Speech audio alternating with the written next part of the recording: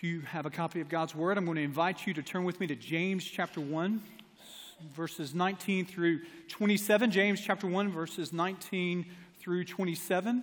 For those of you that are visiting with us, especially to all of our Dawson Music Academy students and families of our students here, we are so thankful that you're here. My name is David Eldridge, and I have the great joy of serving as the pastor here. To Kimberly Jones, thank you for your leadership of DMA, our Dawson Music Academy.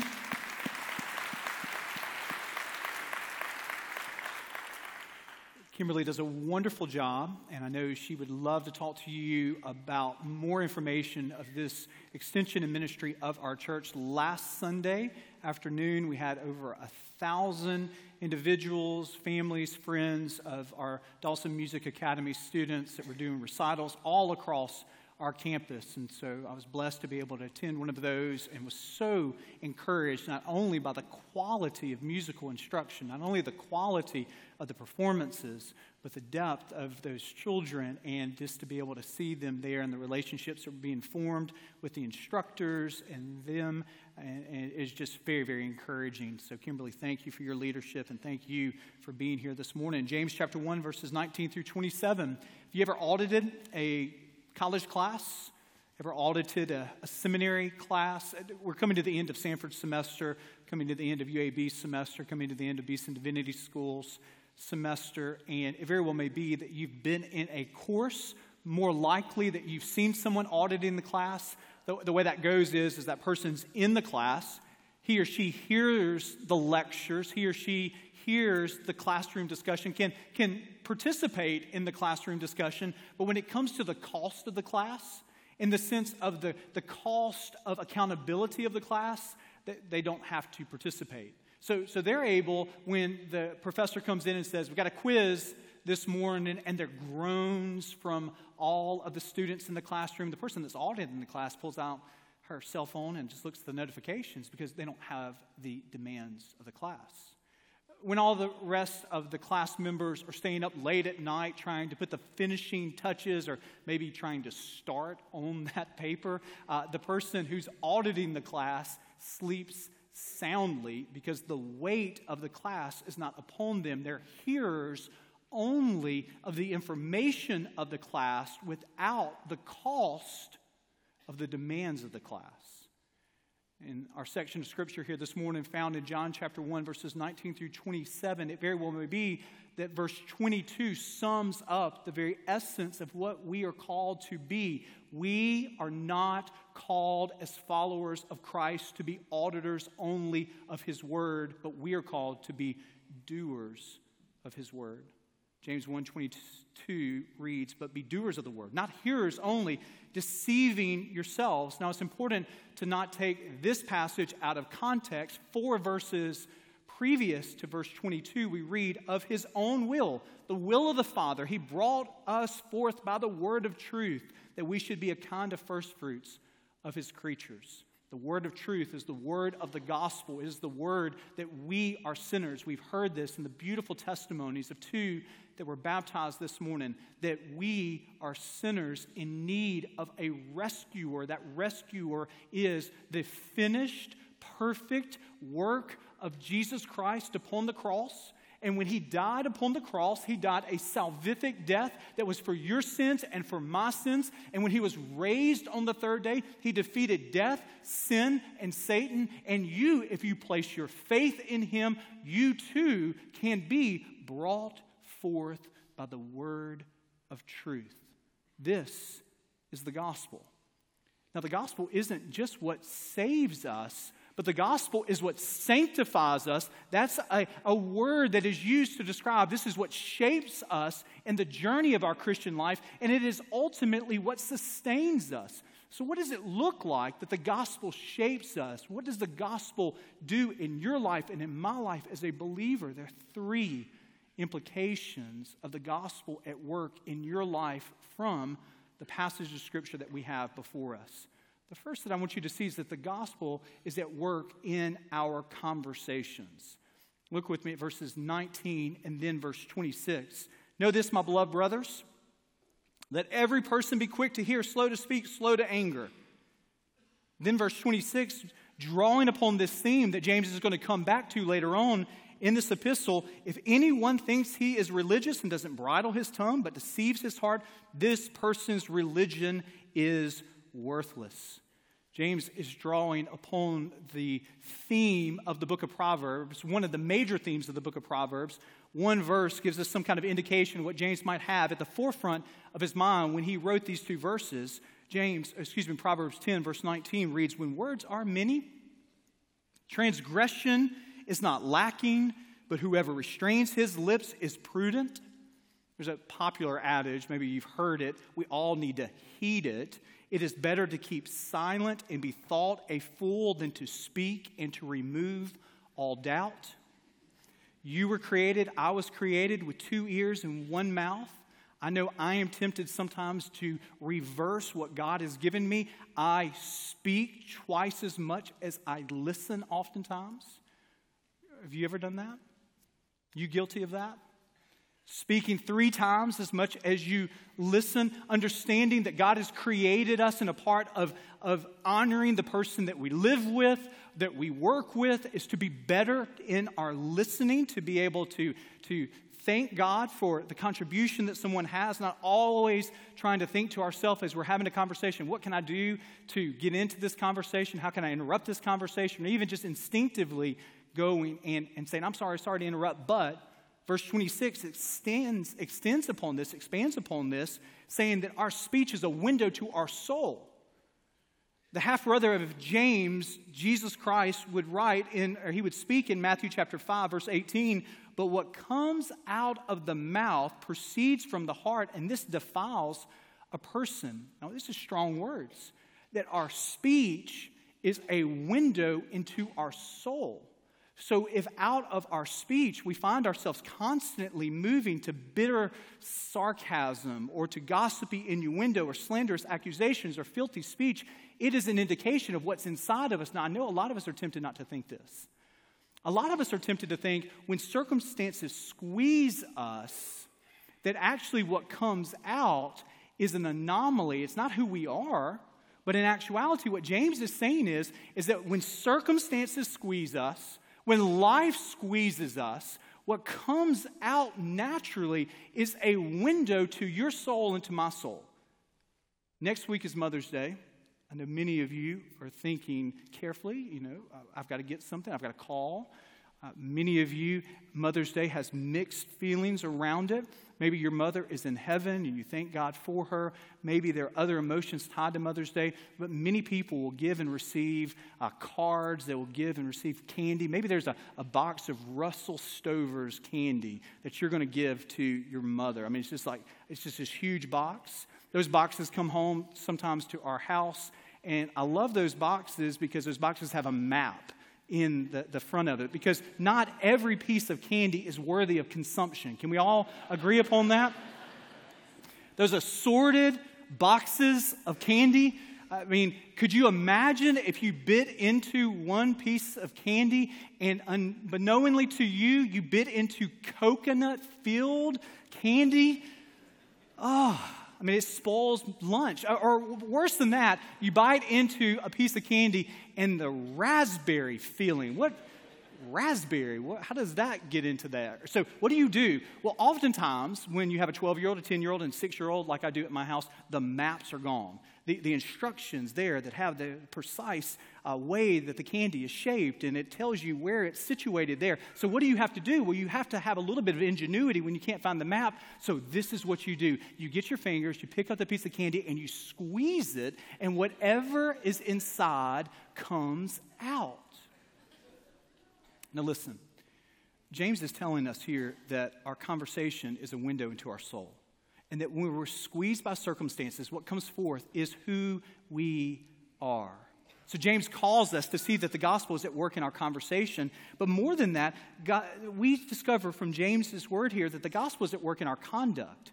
If I had a little bit more time, I would spend a good bit of time looking at verses 20 through 25. I'm going to summarize what James says here. In this section of Scripture, he tells us that the gospel at work in our conduct is a cleansing work. In verse 21, he calls us to put away to put away all filthiness and rampant wickedness and receive with meekness the implanted word.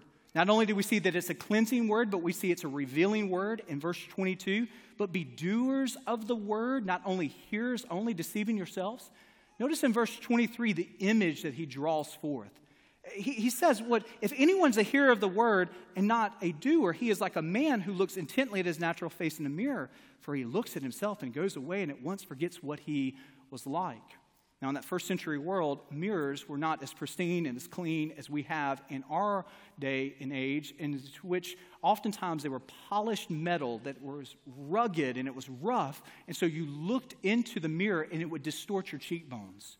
You would look into the mirror and your hairline would be messed up. It's almost looking into one of those funhouse mirrors at a fair. It distorts your shape because of the rugged contour of the mirror. We oftentimes don't look intently in the Word of God. We glance at what His Word says to us, not adequately seeing how it calls us to conform to His image and how far we are from His image. Notice that the gospel at work in your conduct is a cleansing work, it is a revealing work, and it is a freeing work. In this passage here, verse 25 talks about the law of liberty, the perfect law, and it tells us that that law of liberty is one that sets us free, the law of liberty. This is the Old Testament law that has found its completion and culmination in Jesus Christ. There is in our culture a false misperception that a person who gives themselves to pleasure is actually free. That a person that has no authority other than themselves is actually free. But what we discover in our section of Scripture this morning is to be free is to be a person who is under the total authority of Jesus Christ as Lord. What is freeing about being a slave to your ego? What is freeing about being a slave to your appetite and pleasures? What is freeing about being a slave to the applause of others in the workplace or in our community? The pathway to freedom is a pathway of being enslaved to Jesus Christ as your Lord. Notice that the gospel is at work in your conduct. The gospel, Christian, is at work in your conversation, and the gospel is at work in our concern. Verse 27 reads, religion that's pure and undefiled before God the Father is this, to visit widows and orphans in their affliction. Keep oneself unstained from the world.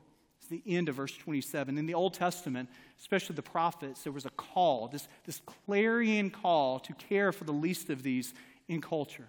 Isaiah chapter 1 reads, wash yourselves, make yourselves clean, remove the evil of your deeds from before my eyes, cease to do evil, learn to do good, seek justice, correct oppression, bring justice to the fatherless.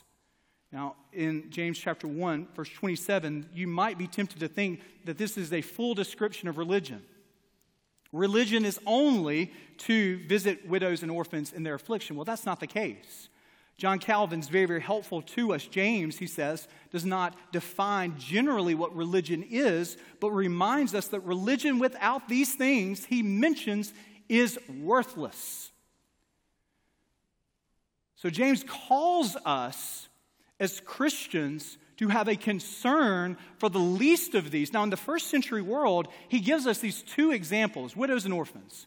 Now, you need to understand, there was no social network. There was no social net to fall back on. There were no Christian organizations that were coming around widows and orphans. So to be a widow and orphan in the first century, not always, but oftentimes led one to slave labor or to prostitution.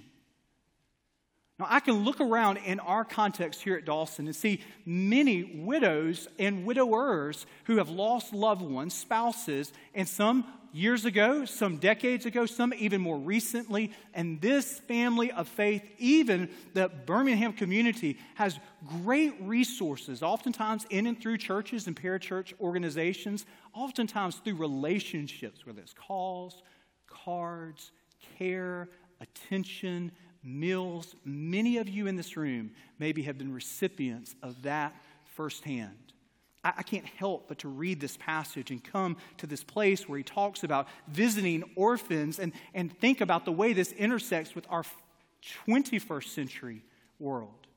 The way it intersects with those who are abused or out of neglect or maybe addiction or even death or maybe just the inability financially, just the results of a fallen world in which we live in, that there are children that do not have protection and the nurture and the care and the love of biological or adoptive or fostering families.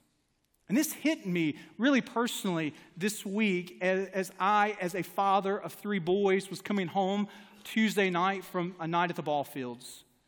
The games went late. It was about 9:30 when we left the fields. Danielle had our 2 oldest children. I had my youngest son, Jonathan, loaded him up in my vehicle, and off we go. He gets really quiet really quickly.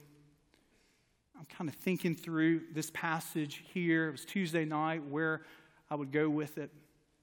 It's a 5-minute drive back to our house. By the time I get to the house, he is sound asleep at 9:45 on a Tuesday night. He's using the seat belt as a pillow as best that he can as a 6-year-old. And what do? I do what I've done many, many times before with my 2 older sons, and with him many times. I pick him up, and I'm reminded, man, he's not a baby anymore. He's just this big kindergartner now.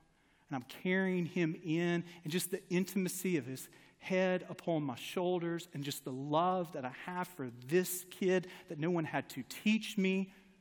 No one had to tell me to do this. It is just this natural connection. As I'm carrying him up my front door steps, it dawns upon me how many 6-year-olds in Birmingham don't have someone who picks them up out of the back seat when they fall asleep at 9:45 and carry them up the steps to a place that is safe and secure and is stable, and they know without a shadow of a doubt that they are loved. How many 6-year-olds? And as I felt just this natural overflow of my love for my own children, that love, and realizing what would it feel like for those other 6-year-olds to not feel that assurance, not to feel that security, not to feel that stability. And it drove me to tears that night. And it should drive us as Christians to tears, but more than tears, it should drive us to care and to concern. The gospel at work in our hearts, it leads us to ask that question and to answer that question. Let us pray. Gracious God, we thank you for your word, a word that speaks to our hearts. We thank you that you, in and through the power of the Holy Spirit, you desire to conform our conversations. You desire to conform our conduct. You desire to conform those that we show care and concern for. That as a believer, you always desire to move us away just from an interior focus of an individual, Christian, or even a church community. And you always are driving our attention outside of the walls, outside of our family units, looking for the least of these in our culture, in our community. Call us, may we listen carefully. It's in your name we pray. Amen. You've heard the word of God spoken this morning with a clear, culminating call upon your life and upon my life. But what we want to do is have 13 of our Dawson students to give you just a taste of the voices of those that we desire to represent today who need to be heard in our own backyard. Listen to their voices. Every day in the state of Alabama, 9 children get into the foster care system. Each case is different, every situation is unique, but every child deserves to feel safe, secure, and feel loved. There's a perception that foster kids, if they're not with their mother or father, that means that no one wanted them. And if no one wanted them, there must have been a reason. They were like, "You're 16, you're going off to college in a couple of years. Why do you want a family? It's about my entire life. It's not just about my childhood. I want to know that I'm going to have a place to come home to during Christmas breaks. I want to know that I'm going to have a dad to walk me down the aisle, that I'm going to have grandparents for my children. I don't think people understand how it feels not being able to say mom and dad. When you're in the system, you don't get to say that very often. And if you do finally trust somebody enough to say that, who knows how long they'll be there. It's pretty scary to be a foster kid a lot of times. Foster children are some of the most vulnerable children out there. If people could truly love and care for the unlovable child, then maybe that child could become lovable too. We have feelings too. When you jump from foster home to foster home to foster home, if they just randomly move you like they did us, it throws you completely off. It's like as soon as you're feeling secure, then you're completely insecure again because you have no stability. When you have family, you have everything. Kids with parents are so lucky, and they should always remember that. Every time something happens at school, there's no one there. Other kids have parents or grandparents that are there for them, but for me, I really wish I had a family too. I wish I had someone with me through all this. You know, like a mentor for my entire life.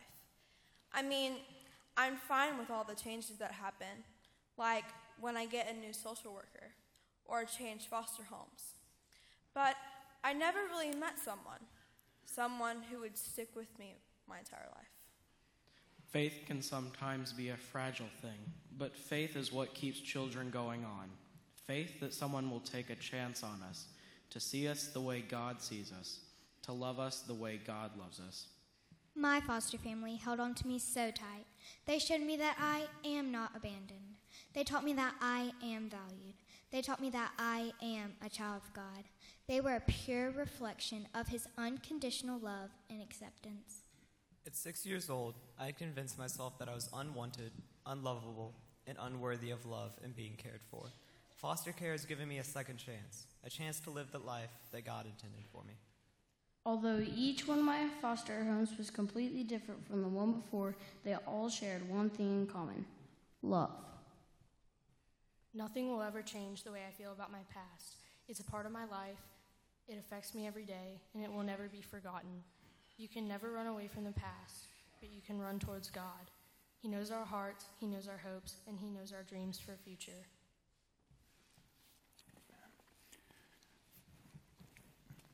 We want to hear, and our students here at Dawson have helped us hear the very voices of those who are in orphan care. We also want to hear a little bit more specifically today in response to God's word in James chapter 1, verse 27. I have the great privilege of introducing to you Elise Vincent, who is a representative of the Alabama Baptist Children's Home. Elise, will you share just a little bit with our family of faith here who you are, your role, and your responsibility there? I am the Director of Social Services in our Birmingham office, and I oversee the growth and strengthening of our programs, also supervise all of our social workers, and oversee all of our foster care cases. And so I think what would be helpful to us, we've heard 13 just voices of those that are in our backyard, that's just a representative. We want to hear those voices. But I think it's helpful at times to see what is the need. So help us in Jefferson County, what is that need statistically? In the state of Alabama, what is that need statistically? So statewide, there are 6,000 children in foster care, and here alone in Jefferson County, there are over 700 children. You know, and to me, as Elise says this, it just is staggering to me to look out and know many of you grew up in communities that the population was less than the entire population of those in need in orphan care in the whole state of Alabama. So that is a huge number to me, and it's something that we need to pray about, and we need to be a part of what God would call us to as a family of faith and individually. I think it might be helpful as we think of 6,700 here locally to hear a little bit of what that looks like. What is one story in the sea of 700 or 6,000? Help us with that a little bit, Elise. So I want to share a story about a case that I was able to work on a couple of years ago. And we got a call from Jefferson County DHR, and the only information we were given was that there was a 1-year-old boy, and that he had been medically neglected, and he needed a family who could take care of him and just kind of nourish him back to health. And so when I walked into the room, I expected a 1-year-old toddling child, and I saw a frail, tiny human who was still in an infant car seat and could barely get a bottle down. And he just had this bag of medication with him. And all of the medication was expired or spoiled.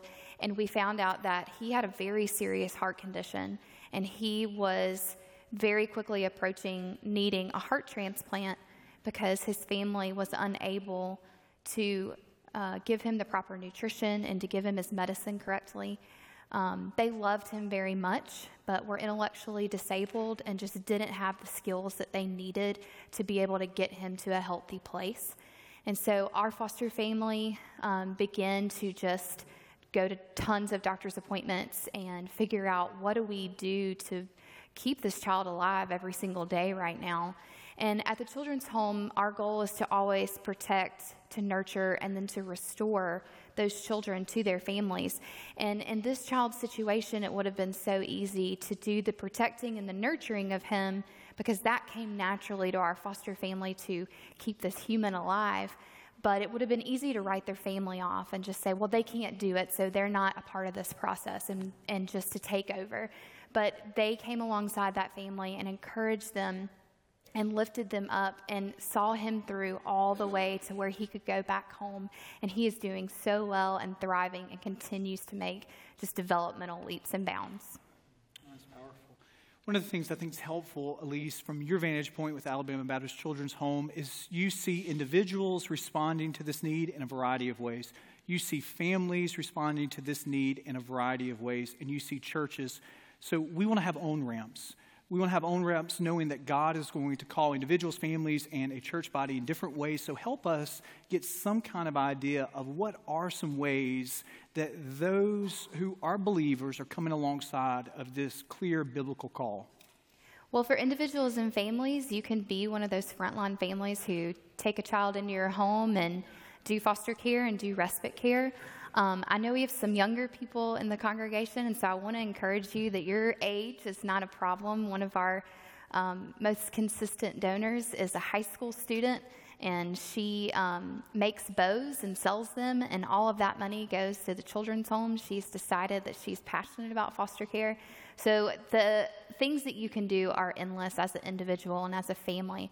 And church-wide, I think you're a step ahead of just being educated and knowing that there is a need in your community, and there are foster families caring for these children every single day that may even be your neighbors. And I would just say, come alongside them. This is hard. Foster care is hard. We have to work within a broken system every single day.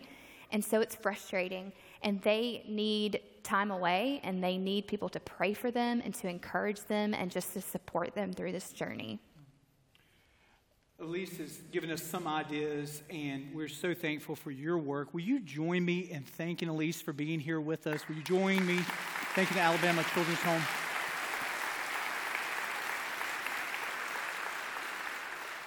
We're thankful to have Billy Shepard with us as a representative of the Alabama Baptist Children's Home. We are also thankful to have Chip and Christy Coley that are here with us, that are also representatives to my left and to your right. And I know they would desire to talk with you as Elise would.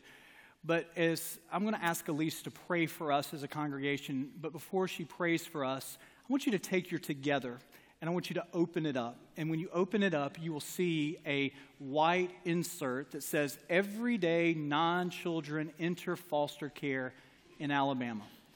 Every day non-children enter into foster care in Alabama. There are two pathways. One is I'm interested in learning more about, and the other is I will pray for children in foster care. If you're a believer, can I just speak to you very frankly and very direct? There is a tendency to over-spiritualize things. God's word has spoken clearly. You do not have to pray, is God calling me to participate in his plan for orphan care? You don't have to pray about that. The answer is yes. His word has spoken clearly. We are called. This is a part of our concern. Now, what we have to pray specifically about is how. Now, the how is something that the Holy Spirit will lead us to as a church, as individuals, but the call is there, and it is clear, and it is compelling in Scripture. So what we need to do is say, God, how will you lead us in this season of my life to respond to this need, these 700 that aren't years away from us, or hours away, but right here in our own backyard. So there are two on-ramps here. One is I'm interested in learning more about. So you are not, by filling this out or signing this, committing to doing this tomorrow. You're committing that you are open to learning more about. Notice the 4 options: orphan care, respite care training, being a mentor, being a court-appointed special advocate. Notice this final opportunity that you get to select: I will pray for children in foster care. In the center of your Together, there is a bulletin article that talks about a May 20th meeting that we're going to have with representatives from the Alabama Children's Home, also Lifeline, and also DHS here in Jefferson County, to just take that next step of being informed and praying very clearly, how do I respond? Not should I respond, but how should I respond? I'm going to ask Elise to pray for us in just a second. In the offering, we're going to ask that you complete this, that you check one of these. You can fold it, you can place it in the offering basket when it comes along, and then you will receive more information about that next step in being informed and that next step of praying through the answer to how. Elise, would you pray for our church and what God would do in us individually as families and as a family of faith? Lord, thank you for your love and your grace that you pour out on us every day. Lord, I thank you for the messages that you give us in Scripture, Lord, to move us to action. God, I pray that you would be with all of these individuals as they pray for their self and for their family, that you would make clear the path that you would have them do as a family and to serve together. Lord, I pray that you would bless them along this journey and that you would bless them for their obedience. Amen. As we come to this time of response, we've given you an indication of how you can respond through filling this out and placing this in the offering plate. We'd be remiss because at the very heartbeat of what we're talking about is the response to the gospel of Jesus Christ. Has there ever been a time in your life where you've trusted in the finished work of the gospel? We would love to have a conversation with you. In a moment, we're going to stand and we're going to respond by singing a song. At that time, we would love for you to come if you want to know more about what it means to place your faith in Christ Jesus. Maybe you're here today and you've been visiting our church for weeks and months and years, and this is sort of a tipping point. God has called you to this congregation, and maybe you'll come forward and say, I want to unite with the Dawson family of faith. Maybe as we stand and as we respond by singing, there's just parts of your conversation, there's parts of your conduct that you just need to honestly confess before the Lord. And your invitation is to respond as you stand and as you sing. As John comes, our choir leads us, will you stand and will you respond as God leads?